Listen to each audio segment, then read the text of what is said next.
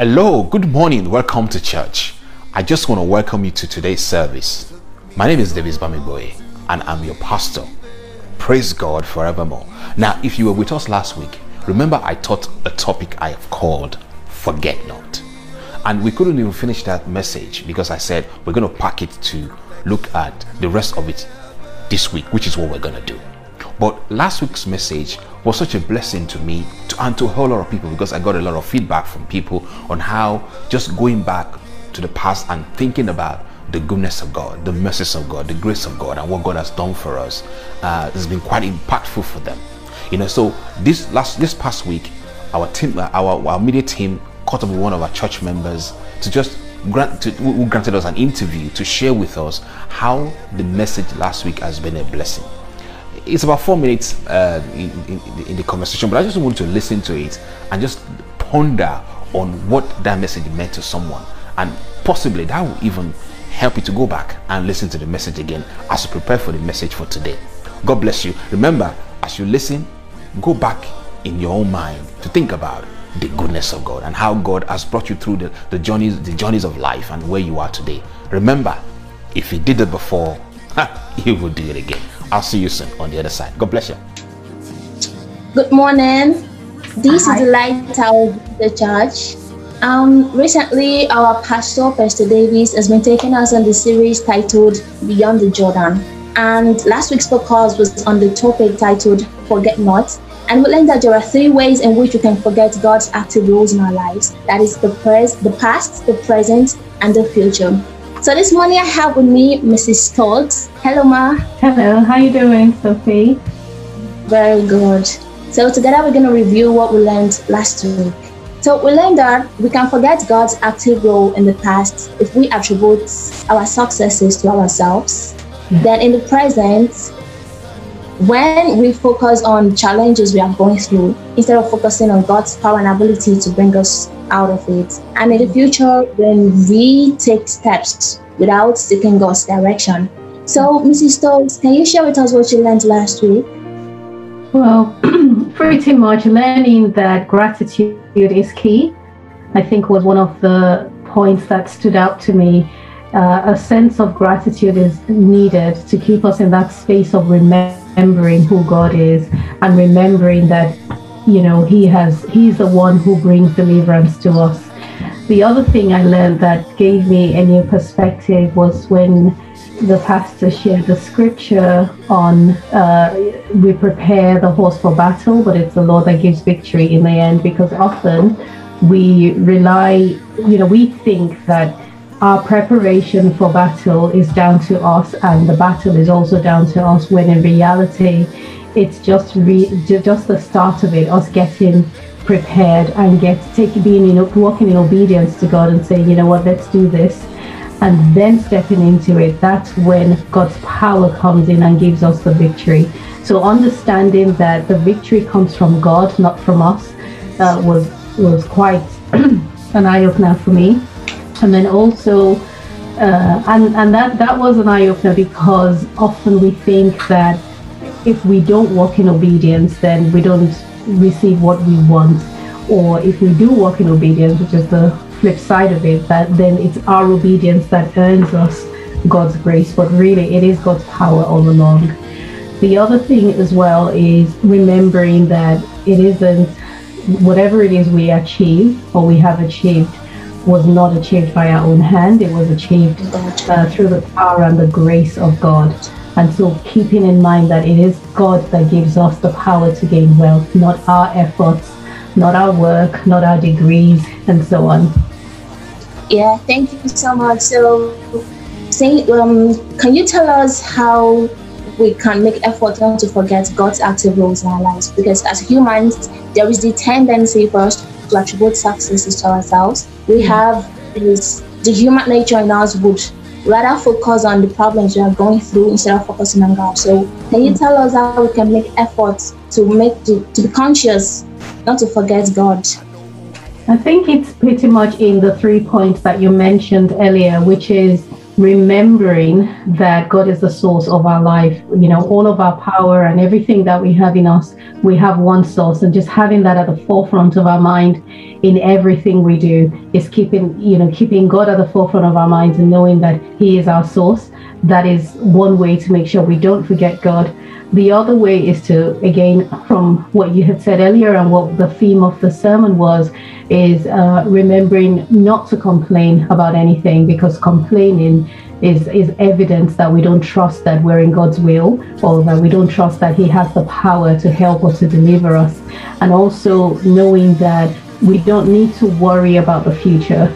And so in a practical sense, it's just really, as the pastor likes to say, is having a consciousness of these truths. Head knowledge is great.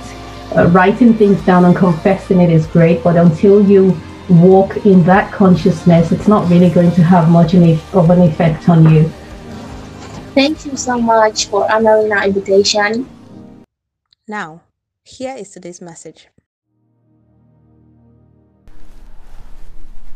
All right, so I hope that testimony has been a blessing to you as it has been to me. Praise God forevermore. Let us pray. Wonderful Father, we thank you for the gift of life. Thank you for the gift of another day. Thank you for what you're going to do in our midst today. Thank you for the blessings that will flow from you. Thank you for the intimate relationship that we already have with you. Thank you for the word of life, word of grace, word of power, word of empowerment that you are going to flow into our lives today. Thank you that nobody will leave here the same way they came. They will leave far, far better than they have come here. Because the Bible says the path of the just shines brighter and brighter unto the perfect day. Thank you, wonderful Father. Take the lips of clay of mine and turn it into lips that will utter words of mystery, words of grace, words that will bless people and encourage them in the name of Jesus. Glorify the name of your Son this morning.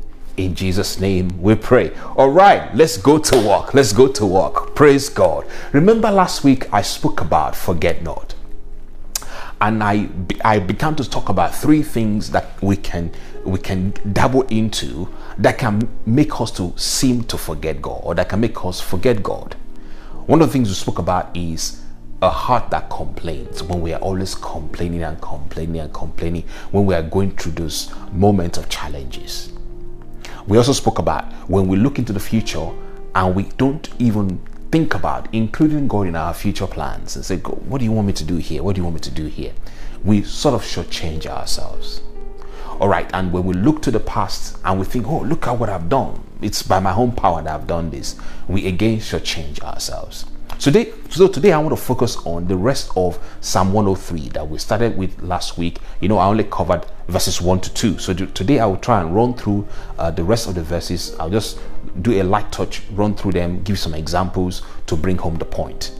Praise God. Now remember, the reason why we're talking about this scripture, by the way, is we'll start talking about the memorials that God asked the children of Israel to create by lifting up 12 stones from within the Jordan, from where the feet of the priest stood.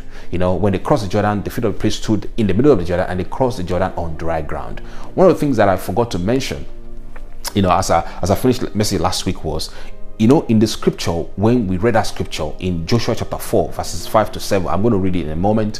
One thing I want to call out is the fact that these people walked through the Jordan on dry ground. I want to really emphasize that they walked through the Jordan on dry ground. Now, the question I want to pose here is, even if you have a stream near your house and the water sort of dried up, the water dried up, and you went to where the water was just a moment before, it will still be wet. There's no way you can pass through a stream that just dried up just now and you still won't have some mud sticking to your feet. But the Bible recorded that the Jordan dried up, which means the power of the power that drove the Jordan back onto the city of Adam carried with it enormous energy to dry up the ground, to allow the people to walk. That is also another miracle. So you can see here the miracle that God did in crossing the Jordan. It's not just that God, you know, parted the Jordan for them and backed up Jordan up onto Adam. God also did something wonderful, something extraordinary by doing what? By allowing the Jordan to be dry. So essentially they had to walk on dry ground. They didn't have to sleep or fall down or even get their clothes dirty, or get mockiness on their clothes. And that is the power of the God that we serve. Praise God. I just wanted to recall that so that you can understand the power of God. So when God then asked them to go take the stones from the middle of the Jordan, they are not carrying stones that have mud or sand around it. They're carrying stones that are actually dry. And they carry these stones to the other side. And God said, set it up as memorials. Recount these stories of what I have done for you, so that generations that are coming behind will remember to set their hope in God. Praise God. Let us go back into the text. Joshua chapter 4 verse 5 to 7. And Joshua said to them, cross over again to the ark of the Lord your God, into the midst of the Jordan, and each of you take up a stone on his shoulder, according to the number of the tribes of the son of Israel, so that this may be a sign among you. When your children ask later, what do these stones mean to you? Then you shall say to them that the waters of the Jordan were cut off before the ark of the covenant of the Lord. When it crossed the Jordan, the waters of the Jordan were cut off. So these stones shall become a memorial for Israel forever. All right, so I'm not going to belabor this text because we spoke about it last week. All right, so the stones serve as memorials forever. So today I want to deep dive into Psalm 103 as the basis of things that we can set as memorials. Remember, memorials means something that helps us to remember what God has done in the past. At times we forget. And God wants us to remember what he has done for us. So Psalm 103 is going to be picking up some things that I think is very important for you and I not to ever forget. So that as we go through this life's journey, if some things were to come up across our path, we may say, listen, I remember that God has done this. All right, let us start. Psalm 103 verse 3. That's where I'm going to start from. The Bible says, you kissed, I'm reading the Passion Translation, you kissed my heart with forgiveness in spite of all I have done. You know, this scripture is in the Old Testament, and this psalmist is saying God kissed his heart with what? Forgiveness in spite of what I have done. I've heard people say before, you know, God cannot forgive your sin. Oh, you've done this sin, God will never forgive. But the truth of the matter is, God is not even recording your sins against you. Look, let me show you something here. In Romans chapter 4 verse 25, I've shared this particular scripture in midweek service. If you have not been coming to midweek service, I encourage you to try and come to midweek service. It's actually a powerful session where we share the word. And you know, I don't preach at midweek service. We just teach and talk and share. And other people also share their experiences. But look at what Romans chapter 4 verse 25 says. It says, Jesus was handed over to be crucified for the forgiveness of our sins, and was raised up back to life to prove that he had made us right with God. Now, look at this scripture. This scripture is saying something that I want to call out. It's saying the reason why Christ was crucified, the reason why he hung on the cross, was for one purpose: to ensure that your sins are forgiven. So anytime a thought comes to you, or somebody even comes to you to say you are not forgiven, you are still a sinner, the proof, the token, the sign, the memorial that your sins have been forgiven is that there was a crucifixion that happened 2,000 years ago. The only way for somebody to say you are not forgiven is to say Christ never died for you on the cross.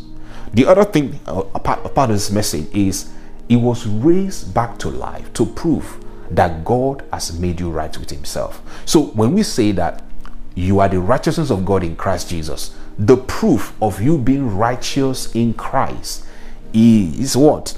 The resurrection.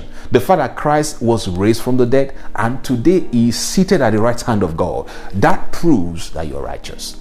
So you don't need to prove your righteousness by feelings. You don't need to prove that your sins are forgiven by feelings or by logic. You have to believe the proof that God has set in place. What are the proofs? Number one, Christ really, really died. On the cross, he died for you and I, which means my sins are forgiven. Number two, today we know Christ has been raised from the dead and is seated right now at the right hand of God. That is the proof, all the proof that I ever need, that I'm righteous in God. Praise God. So now you can boldly say with me, I am forgiven. I stand blameless before God because of what Jesus Christ has done. That's an affirmation that you can make. You can say, I am forgiven. I stand blameless before God because of what Jesus Christ has done. Praise God forevermore. So don't forget that. Number two, we go to number two. It says, you have healed me inside and out from every disease. You have healed me.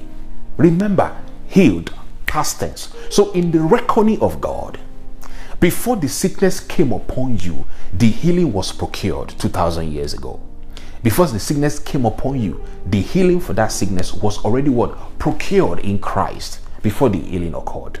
So the Bible here says, you have healed me inside and out from every disease. Now, when we talk about every disease here, people of God, we're not just talking about physical disease alone. We're also talking of mental disease. You know, some people have mental disease. You know, poverty is a disease. Anxiety is a disease. All this negativity is a form of disease. And the Bible here says, you have healed me inside and out, which means any disease that can affect my organ inside or can affect my body outside, God has already healed me, past tense. How can we prove that? Oh, let's step into the new covenant. In the new covenant, the Bible says in 1 Peter chapter 2 verse 24, in the Passion Translation, it says, he himself, it's talking about Jesus, he himself carried our sins in his body on the cross. Why? So that we will be dead to sin and live for righteousness. Our instant healing flowed from his wounding. Let's take that scripture again. Christ carried our sins in his body on the cross. So when he hung on the cross, that body that hung on the cross became a body that was laden with sin. It became a body of sin.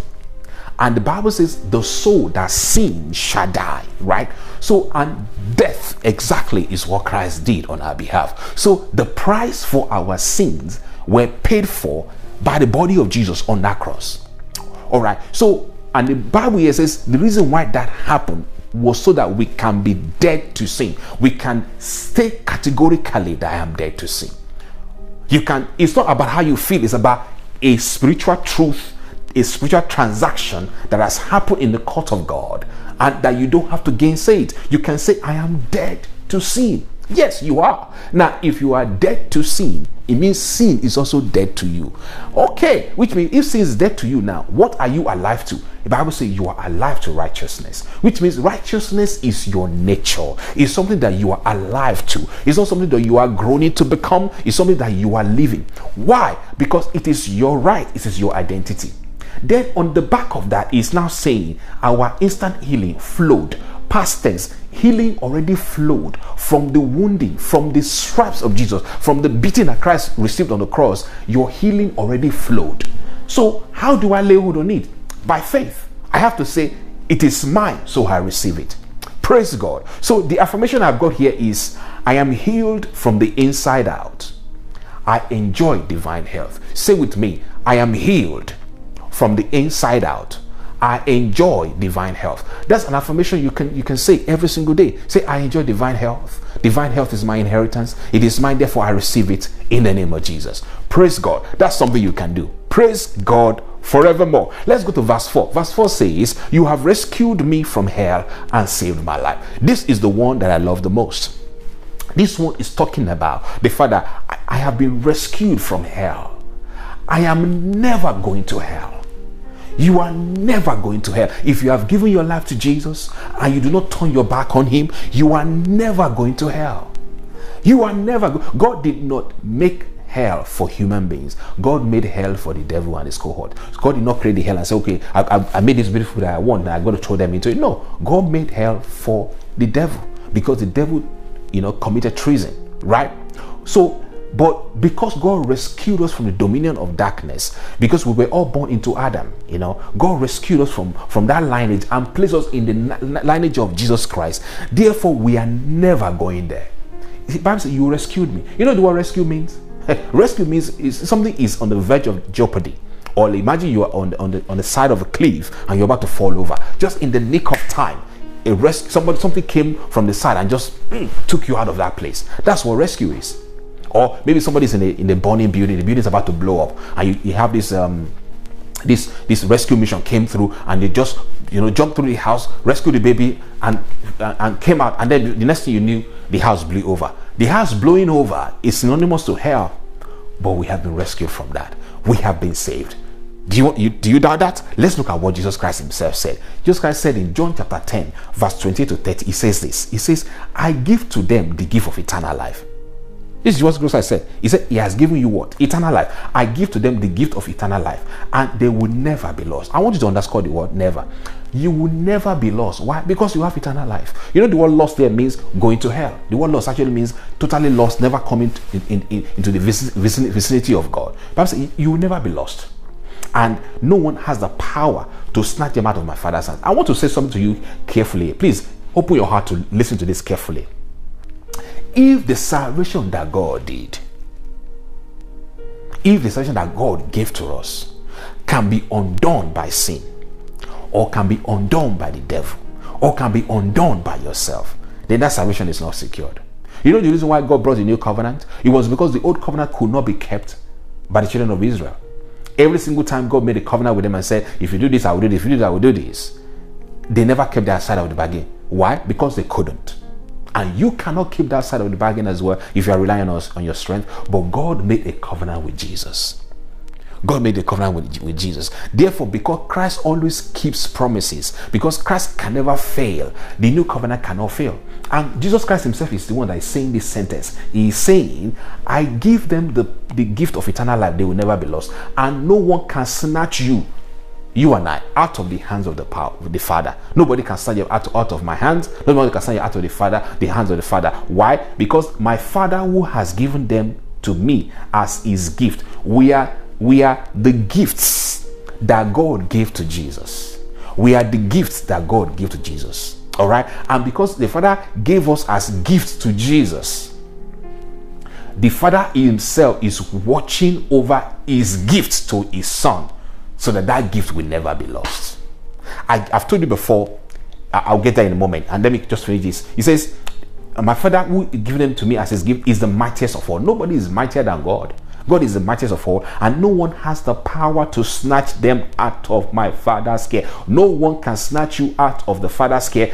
And Jesus Christ says, my Father and I are one. No one can snatch you out of the Father's care. You cannot be snatched out of the Father's care. Why? Because the Father is the mightiest of all. Praise God. Now, going back to the issue of gift. The Father gave us as gifts to Jesus. I shared this with you before in Jude chapter 1. In Jude chapter 1, the Bible says that we are the gift that God has wrapped for Jesus. In the Passion Translation, it says we are the gift that God has wrapped for Jesus. And God showed me a picture here. God said to me, if your daughter has a birthday coming, you go into the store, you look for the best gift that will make her happy, and you go to the place where they have wrapping paper. You wrap that gift in some sort of packet to make it protected, and you go and keep it somewhere, so that on the day that is the birthday for your daughter, for your child, you bring out the gift and say, look at what I bought for you. God said to me, the same way you go to the shop to buy a gift for your daughter, that's the same way I went to purchase you as a gift for my son Jesus. And I have wrapped you around with the gift of the Holy Spirit. The Holy Spirit is a seal of approval, is a seal that secures you. Is the one who is working in you to protect you, to guide you, to help you, to ensure that you get to the end of your destination without falling away from God. And God is actively working in your life to make that happen. Why? Because there is a day coming, the Bible called it the marriage of the Lamb, that God is going to present the church, you and I, unto Jesus as his bride. That is so beautiful. So God is watching over you to protect you as his gift that he has bought for his son. Praise God. Now look at what Jude chapter 1 verse 24 says. Now, in light of what I've just said now, gift for Jesus wrapped with love. The wrapper is the Holy Spirit now protecting us. Now look at what Jude chapter 1 verse 24 then says. It says, now unto him, he's talking about God the Father, now unto him who is able to keep you from stumbling or falling into sin. God is able to keep you from falling or stumbling into sin, and to present you unblemished, blameless and faultless in the presence of his glory with triumphant joy and unspeakable delight. What's failed me to begin to expand on this scripture? It is so beautiful and so laden, powerful. You know what he's saying here? He said God is able to keep you from, first of all, stumbling into sin. God is able to keep you from doing that. Or falling into sin. God is able to do that. God is able to do that. All right. And if you look at the sin here, it's not SINS, it's SIN. It's talking about the original sin. You are never ever going back to that nature, because that nature, God has already kept you away from that nature. All right. Now it says, and not only that, it takes you now and presents you. Remember that gift that is wrapped in paper? It presents you now, blameless and faultless. The only way for God to present you before Jesus is blameless and faultless. God cannot present you with full of blame and full of fault to Jesus. No, because God brought you as a gift for his dear son, and he is going to present you faultless and blameless for Jesus in the presence of his glory. So as he's presenting you, there is glory, light, joy, happiness, joy everywhere as he's presenting you to his son. How is he going to present you? Triumphant joy and unspeakable delight. Do you see a picture of a God who is angry with you here? Do you see a picture of God who is just managing you here and just, let's just hang out with this boy, he doesn't know what he's doing? No. It's a picture of a God who is crazily in love with you. God is in love with you. God is love, and he loves you dearly. The Bible says no greater love than anyone can show. It says that a man should lay down his life for his brothers, for his friend. And God has laid down his life for us. Praise God forevermore. 1 John chapter 5 verse 11 to 13 says, this is the true testimony that God has given us eternal life, and this life has its source in his son. So you see, you have what? Eternal life. And this life is in his son. The life that we have, the eternal life that we have, is in Jesus Christ. Whoever has the son has eternal life. Do you have Jesus? Have you ever given your life to him? Then the Bible says you have eternal life. That's why that scripture in verse 4, Psalm 1 verse 4 says, you have rescued me from hell. You have saved my life. You have eternal life. Verse 13 then says, I have written, whoever has the son has eternal life. Whoever does not have the son does not possess eternal life. It's as simple as that. I have written this letter to you who believe in the name of the Son of God. Have you believed in the name of the Son of God? If you have believed in the name of the Son of God, now look at what the Bible says. The Bible says, so that you will be assured and know without a doubt that you have eternal life. The Bible says God wants you to know, to be assured without a doubt that you have eternal life. This text was written so that you will know, you will not doubt your salvation. So say with me, I am saved from ever going to hell. Eternal life is mine to enjoy forever. Let's say that again. I am saved from ever going to hell. Eternal life is mine to enjoy forever. Praise God forevermore. Let's go to the next text. Next text says, you have crowned me with love and mercy. You have crowned me with love and mercy. You know, this one, the scripture that I have to back this up is in 1 Peter chapter 2 verse 10. 1 Peter chapter 2 verse 10. The Bible says, for at one time we were not God's people, but now you are. At one time you were not God's people, which means at one time you were not a believer, but now you are. At one time you don't know anything of the mercy of God, but because you have not received it yet. But now, keyword, now, say now, say now, now, say now, now, you are drenched with it. You are drenched with what? The mercy of God. Drenched with the mercy of God. You know, this scripture here, the picture that God used to paint this picture for me that really helped me was, God showed me a waterfall. A waterfall. And God placed me under the waterfall. As I was placed under the waterfall, the water was rushing down my head, and God said, that is how you are drenched in my love. That's how you are drenched in my mercy. So people of God, when you wake up in the morning, carry a consciousness that God is already merciful unto you. Carry a consciousness that God's love is already upon your head. Praise God. So I want you to say with me, upon my head lies love and mercy. God will always love me and is ever merciful to me. I am drenched in the mercy of God. Let's say that together. Upon my head lies the love and the mercy of God. God will always love me and is ever merciful to me. I am drenched in the mercy of God. You see, what this means is, if coronavirus is in the world and people are dying, don't ever join the fray that says it is God's way of punishing people or God's way of judging people. God is merciful to his children. Mercy means love. Mercy means tender-heartedness. Praise God. So when you wake up in the morning, expect mercy. When you sleep at night, expect mercy. Let that mercy be the yardstick of your life. Let God's mercy surround you. Wear that mercy like a tag or like a cloth that you wear everywhere that you go. Praise God. Expect the mercy of God to work for you. Praise God forevermore. Verse 5 says, you satisfy my every desire with good things. You have supercharged my life so that I soar again like a flying eagle in the sky. This year, I think what is this year or last year, God actually used this scripture to really bless me. It was during one of those days as I was going through the moment, God began to share with me that it is time for you to do what? To soar again. And God showed me a picture of an eagle that's flying high above where other birds cannot fly. What this scripture is saying is a picture of a God who wants you to prosper. The picture of a God who wants to satisfy every desire that you have. But if you look at it, he say, you satisfy my every desire with good things. But the question is, God satisfies every desire, not some desire. So the question is, what desire do you have? What desire do you have? Because if you don't have a desire, how could God satisfy it? So right now, where you are, I want you to begin to think of what is it that you want. Don't think of small things. Our God is a big God. Think big. Think massive stuff that you want. The Bible says God satisfies every single one of those desires. Now, obviously, when you talk about desire, don't desire bad things. If you desire bad things, God doesn't give bad things, right? Don't desire things that are not yours. Don't desire those things. You know, God desire good things that you want in your life. Begin to desire. Why? So that God will supercharge your life and you can soar again like a flying eagle in the sky.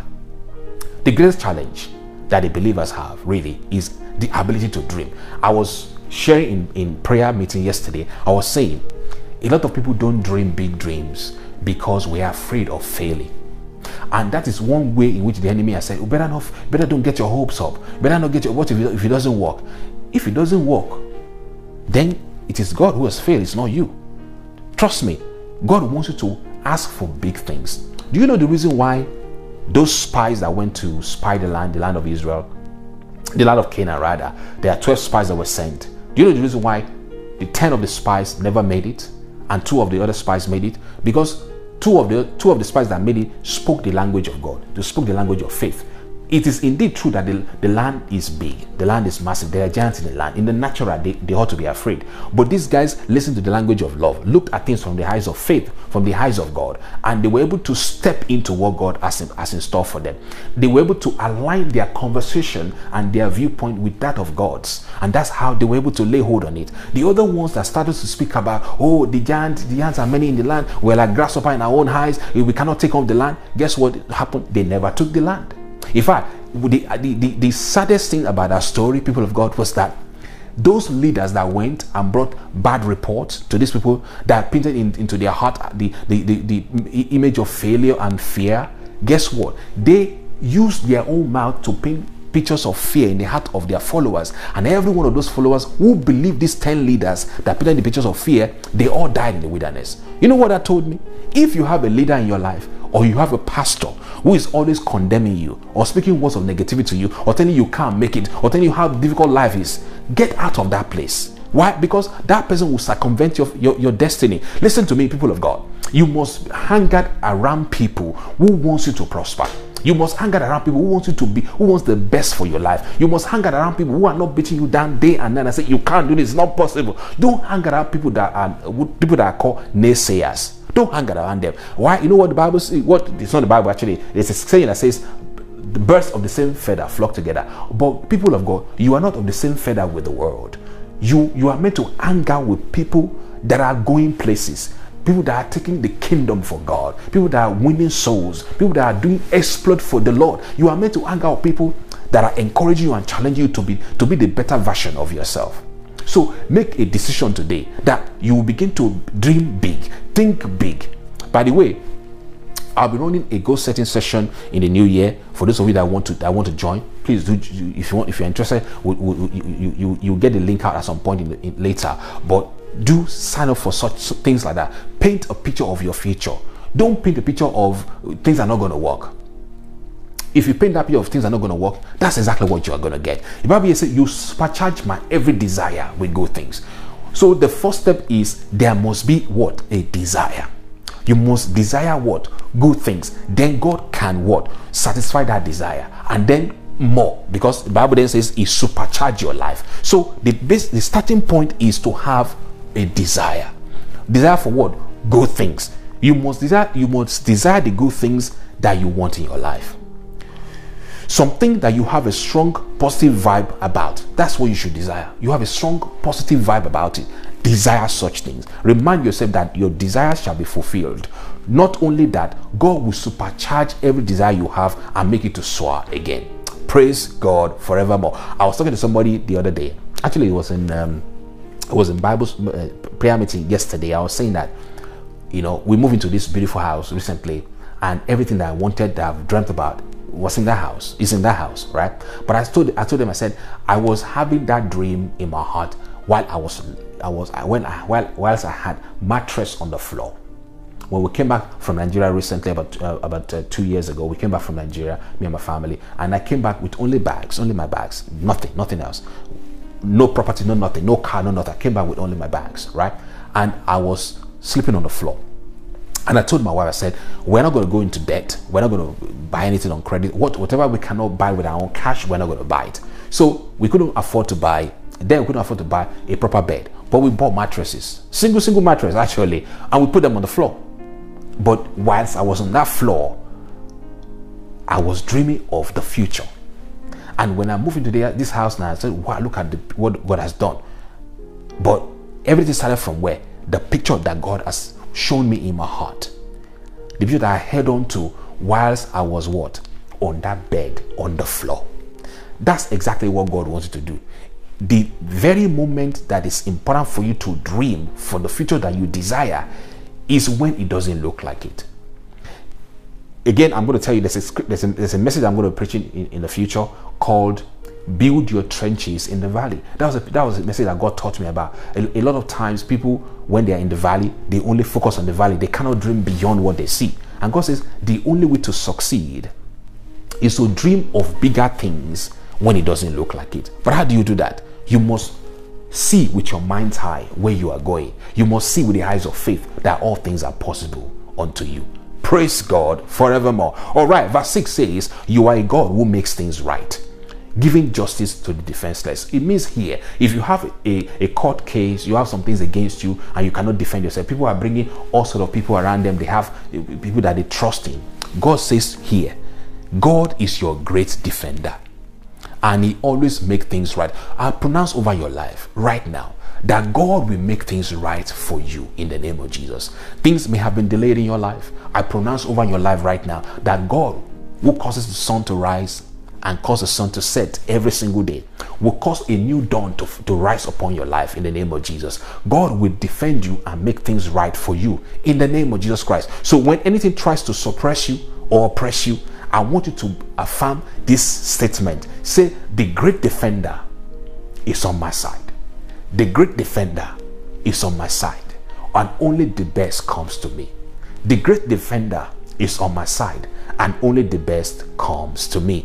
Praise God forevermore. Verse 7 says, you unveiled to Moses your plans and showed Israel's sons what you could do. Obviously, we're not under the old covenant, but we can learn something from here. Essentially, he's saying here, we have the ability to know the mysteries of God. In Matthew chapter 13, verse 11, Jesus Christ said this to the disciples. He said, you have been given the intimate experience of insight into the hidden mysteries of the realm of heaven's kingdom, but they have not. In other translation, it says, it has been given to you to know the mysteries of the kingdom. It has been given to you. You are not begging for it. God is saying to you here, you already have inside of you what it takes to know how the kingdom of God operates. So here, you can say that under the new covenant, you can be assured that God is not hiding anything from you. All you need to know is already written in the word of God. What do you need to do? Take the word, study the word, meditate on the word, abide with the word, live the word, and it will work for you. It will work for you. Praise God forevermore. Verse 8 says, Lord, you are so kind and tender-hearted and so patient with people who fail you. Your love is like a flooding river overflowing its banks with kindness. You see this scripture here. Think about what he's saying. I want you to look at the picture. There's a picture here. It says, God is kind and tender-hearted. All right. So the word tender-hearted is the word that is a combined word, compassionate and merciful. We've spoken about the fact that we have the mercy of God already, if you remember. Okay. Now, but you see the word for compassion. Compassion is a homonym and it means womb. It means that the Lord carries his people. The Lord carries his people like a mother carries a child in her womb. I am not a mother. I have never been pregnant in my life. But I know if you're a mother, if you're a woman on the call or you listen to this on the podcast, you know the way you feel jealous and protective of that child in your womb. That is a minuscule picture of how God protects us, of how God watches over us. Praise God. So when the Bible says you are so kind and tender-hearted, it's talking about God, you are so kind. You are like a mother who protects her own child in the womb. Praise God. A mother would rather die rather than to see the child that she's carrying in her womb to suffer. Trust me. I'm not a mother, but you know what? I know the way mothers feel about their children is cannot be compared to the way fathers feel about their children. The mother carries the baby.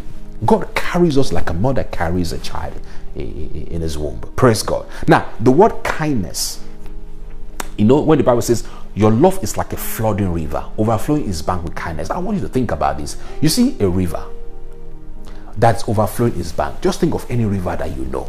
Now imagine that river overflow its banks, which means the river is not just full, but it's overflowing to every other area of where the river flows, right? The river overflows its bank. The Bible says the love of God is like a flooding river.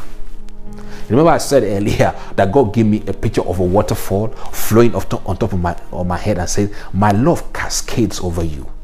My mercies cascade over you. That is a consciousness that God wants to carry every day. When you're going out in the morning, you're coming back at night, God wants to carry a consciousness that you are under the rivulet or the cascade of the love of God. So here the Bible says that same love is like a flooding river that overflows its bank with what? With kindness. So when you hear the story about an angry God, you hear the story about a God who is judgmental, you hear the story of a God who is the consuming fire, you hear the story of a God who is putting sickness on people, then you are not really seeing the right picture. Because here the Bible says God's love is like a flooded river that overflows its banks with what? Kindness. Now you see this word kindness, I want to focus on that. The word kindness here was actually pulled from Exodus chapter 34 verse 6. In Exodus chapter 34 verse 6, God said to Moses, the Lord passed by in front of him and said, the Lord God, compassionate and gracious, slow to anger and abounding in loving kindness and truth, that is faithfulness. So this word kindness is essentially the tender mercies of God, the compassion of God. God who is so compassionate, which means if you come to the throne of God, what do you get? Compassion, love, kindness, mercy, goodness, kindness. So say with me, God's love for me is like an overflowing river. I can never exhaust that love. Never. Say that again. God's love for me is like an overflowing river. I can never exhaust that love. No, never. Praise God forevermore. Verse 9 says, you don't look at us only to find our faults, just so that you can hold a grudge against us. So you look at this. God doesn't say, I'm going to hold a grudge against Davis. Just imagine the God of the universe holding grudge against you. Just think about the word grudge. The word grudge essentially means you are out to get somebody. It's a word that sort of means there's some sort of enmity, there's some sort of viciousness, there's some sort of vindictiveness. God is never vindictive. The Father never plays vendetta with his own children. No, God doesn't do that. Fault here means God will not always fight with us like we're enemies. No, God is not my enemy. God is not your enemy. But God is your friend and is your Father. God is not holding any grudge against you. Don't forget that. Don't forget that. When challenges of life come to you, don't say, oh, because I've done something wrong, that's why this happened. Oh God, God is angry with me. No, God is never angry with you. God is never angry with you. God is never angry with you. God is never angry with you. God is never angry with you. Praise God. Praise God forever. God looks at you with tender, loving care. You know, just yesterday in the morning, before prayer meeting, I was doing a study on Ephesians chapter 1 verse 4. And in the Passion Translation, it spoke about the fact that God chose us in love in Christ before the foundation of the world, so that we will be seen as, and God ordained us rather, so that we'll be seen as holy in His eyes with unstained innocence. And God showed me a picture here. God said, you know, when you carry a baby that was just born, you carry a baby, how do you feel towards that baby? Compassion, love, joy, happiness. And God then said to me, do you remember when you give birth to your children? I said, yeah. He said, God said, let's go back there. So we went into that conversation, and I remember when my first child was born, and my second child was born, and my third child was born. I was there in the theater room there with my wife and the doctors. And when they gave me each of these children, when they gave them to me, there is a way I felt inside, the joy and the happiness. I felt that, oh, this is my child. There's a sense of ownership, a sense of love, care that I felt towards each of these children. Right? And God said to me, the way you felt towards your children, I feel to you much more than that. Which means God loves us and sees us with unstained innocence. As far as God is concerned, we have unstained innocence before Him. And God loves us the same way I love my children. When I carry them in my hands, I say, oh, look at my baby. God says to us more than that. 1 million times, 1 billion times, uncountable times. That is the love that God has for us. So God is not bearing any grudge against you. Praise God forevermore. Verse 10 says, you may discipline us for our many sins, but never as much as we really deserve, nor do you get even with us for what we've done. The truth of the matter is, if you take this scripture in light of the new covenant, God does not discipline us for any sins. Why? Because the sins have been paid for. How does God discipline us in a new covenant? God shows us the word. And God uses the word of God to teach us, to discipline us, to disciple us. God uses His word to disciple us. Why? Because the sins that we have ever committed have all been placed on Jesus Christ and judged on that cross. Remember what I shared earlier in the book of Romans? I said the sins were placed on Jesus and judged at the cross, so that we will no longer live our lives as somebody who is under sin, but under righteousness. Praise God. God never placed the vendetta with the believer. In Christ, we are not enemies of God. We stand fully reconciled to God. Praise God forevermore. Verse 11, higher than the highest heavens, that's how high your tender mercy extends. Greater than the grandeur of heaven above is the greatness of your love, of your loyal love, towering over all who fear you and bow down before you. You know what this is saying? God's love towers above your head. I want you to think about that. Ponder on that. Embrace that. Relish that. Relish that.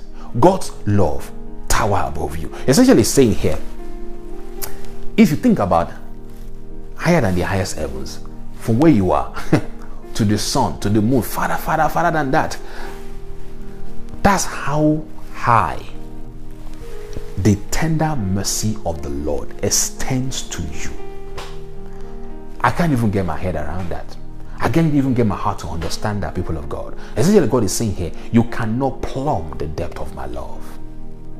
You cannot plumb the depth of my love. That's what God is saying. God says, you want to know how much I love you? When you go to the farthest part of the universe, you still will not be able to scratch how much I love you. But you say, but Davis, I don't feel the love of God. This is not about what you feel. It's about what you know and accept. Let me explain something to you that will really help you. To really experience the love of God, you must believe it first. You don't feel the love before you believe.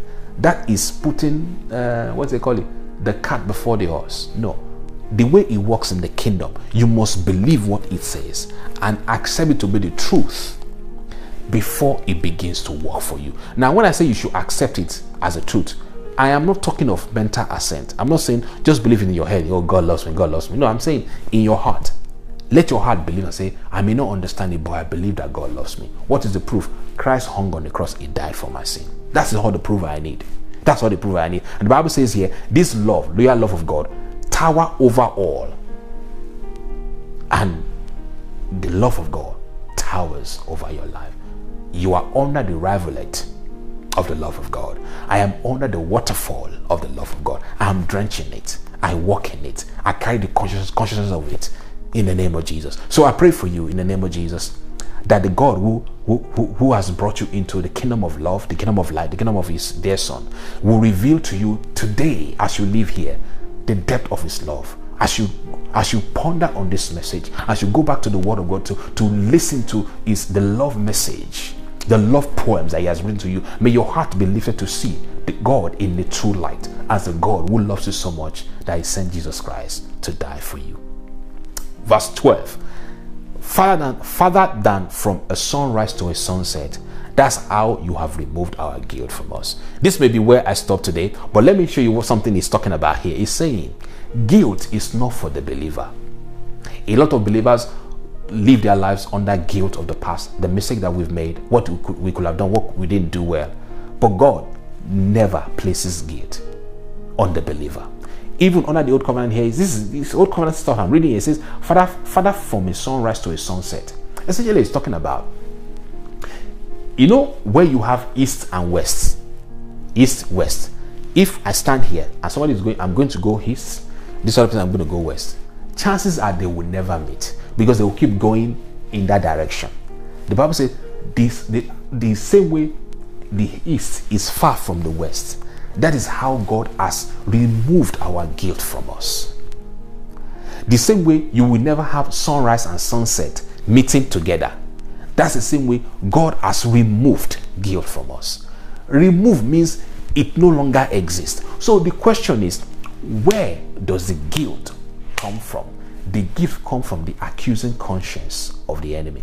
The enemy comes in and accuses you and say, look at what you did. God cannot hear your prayer. Can God hear somebody like you? Look at what you, don't you know who you are? Look at this, look at that, look at that, look at that. And then you start to live under the burden of guilt. But Romans 8:1 says, the case is now closed. There remains no accusing voice of condemnation against those who are joined in life union with Jesus, the Anointed One. This scripture, Romans 8:1, you know what he's saying?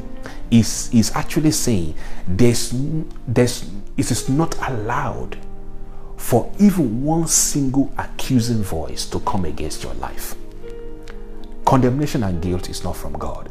If you are reeling under the guilt of condemnation right now, I've got a word of prayer after. I want to pray with you. I want to pray with you. Right there where you are, I'm going to begin to speak life unto you. Remember, this scripture is about forget not. Don't forget. Guilt and condemnation is not for you. Don't forget that.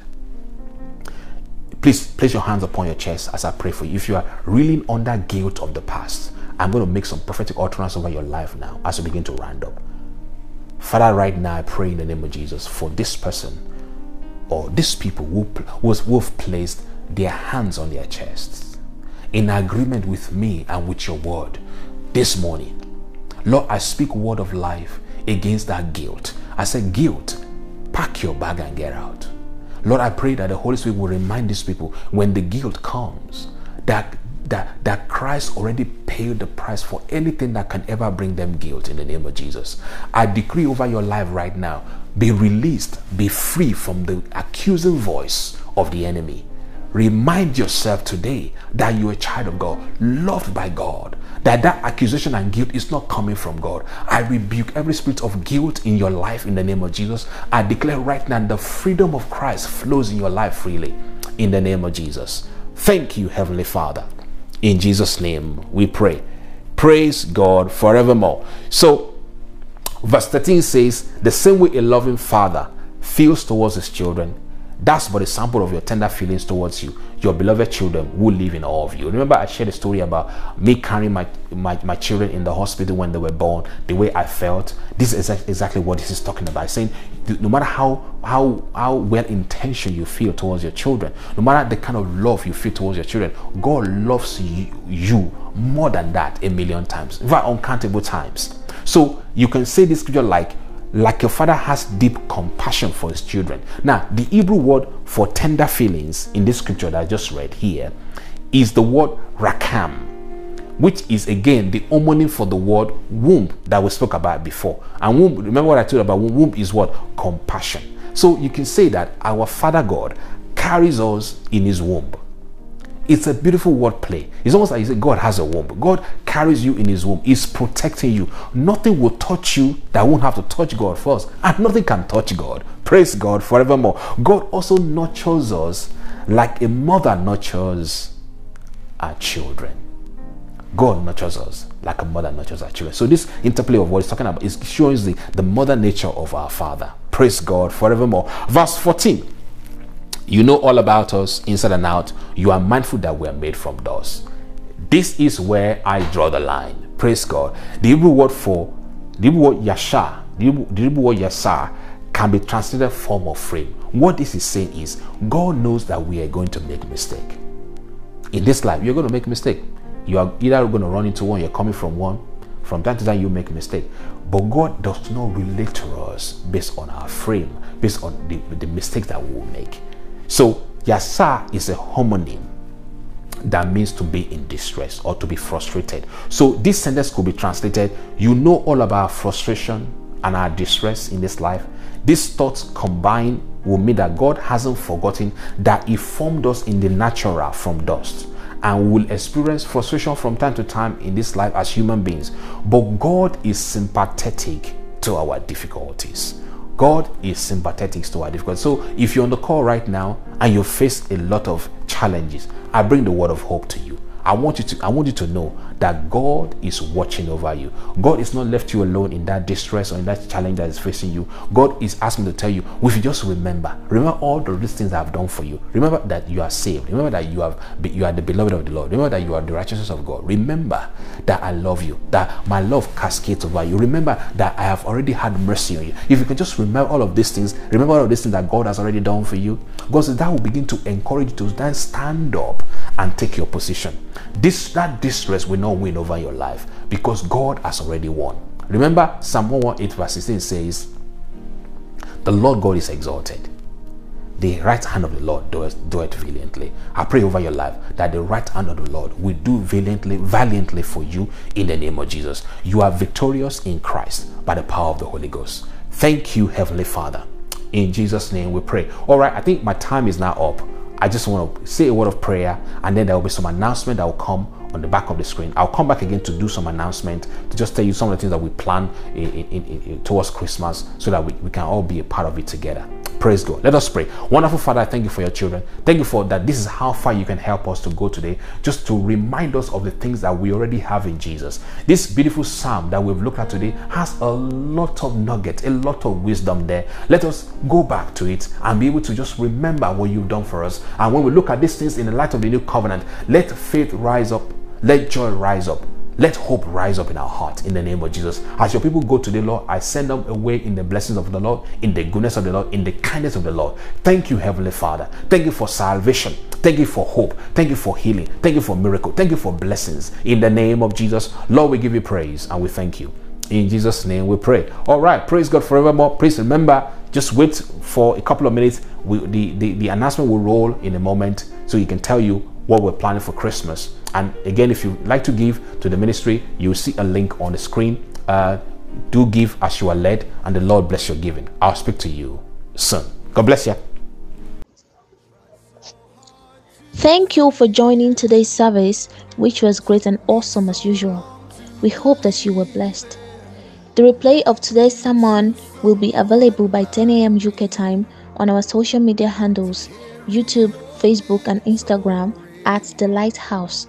You can also subscribe to our podcast channel on www.thelighthouse.org.podcast. You can also listen to other messages. Do not forget that you can reach out for more information on our website at www.thelighthouse.org, or you can send a message to light@thelighthouse.org. Our services hold twice a week, on Sundays 8 a.m. UK time and on Wednesdays by 6 p.m. UK time. We look forward to you joining us. Do good by inviting someone to church. Till then, stay permanently blessed. All right. Thank you very much. What I just want to say quickly is that we're planning a Christmas lunch. We have limited space, unfortunately. It's going to be a live church Christmas lunch, which means you come to a physical location. We're planning this in the city of Oxford here, we got a place at the Juris in Oxford. We want people to come in there, but you have to register. So there must be a link on the screen where you can register. If you come in there with your family, just register them in there, and they will love to see you. Please, if you know you cannot make it, don't book it, because so we can give the slot to other people, because we want to make sure that we can account for everyone that is going to come. So there will be a link in there on the screen for you to register. Let's come in and celebrate Christmas together. It's going to be a kind of 2-3 hours kind of service. You know, I will preach, there'll be a word, there'll be some music, and then there'll be food to eat as well. You know, so please come around. I'll be looking forward to seeing you. Remember, we've been running this church since May. I think with this, the first service was May 8th this year, and God has helped us a lot, you know, over the past 6 months or thereabout that we've been running church. So it would be nice to see some of you face to face, you know, and get to shake hands and just, you know, to believe God for you. And if you have got prayer point as well, please bring them on that day. We're going to pray and trust God for breakthroughs in Jesus' name. For those who are going to be online, we need to work out what we're going to do for you. You know, the team is coming up with some ideas on how to reach out to those who are streaming from Kenya or Nigeria or Dubai or Canada, or, you know, so we can look at how we can help with that. Praise God. The other thing I want to say is that from the 29th, which is the Monday before, for after next Sunday, I'll be preaching on a message titled "Your Miracle is in the Praise." Your miracle is in the praise. So please look forward to that. So I'm going to be talking about, you know, how praise can open doors, and then God has laid in my heart for us to do a 14-day you know, praise medley or miracle medleys, you know, which means for 1 hour between 6 and 7 every day, we jump on a call and we just worship God. Yeah, so the way it's going to work is we're going to curate some music from YouTube and play those. Your job, my job during that period, just to praise God, So for 14 days, we're going to praise God from the 29th of November, I think, to the 12th of December, and then on the 12th of December, we come to church, live church, for the Christmas lunch. So that's all I just want to talk to you about. Please remember, I'll be looking forward to seeing you on the 29th as well for the 14 days. You know, honestly, I believe God there will be breakthroughs. What the Lord laid in my heart to share with you is that when we go through this 14 days journey and we just put him first, you know, things are going to happen in our lives. All right, so thank you so much for hanging there, and sorry that this service took a bit longer, but I hope it has been a blessing to you as it has been for me. God bless you. I'll speak to you another time.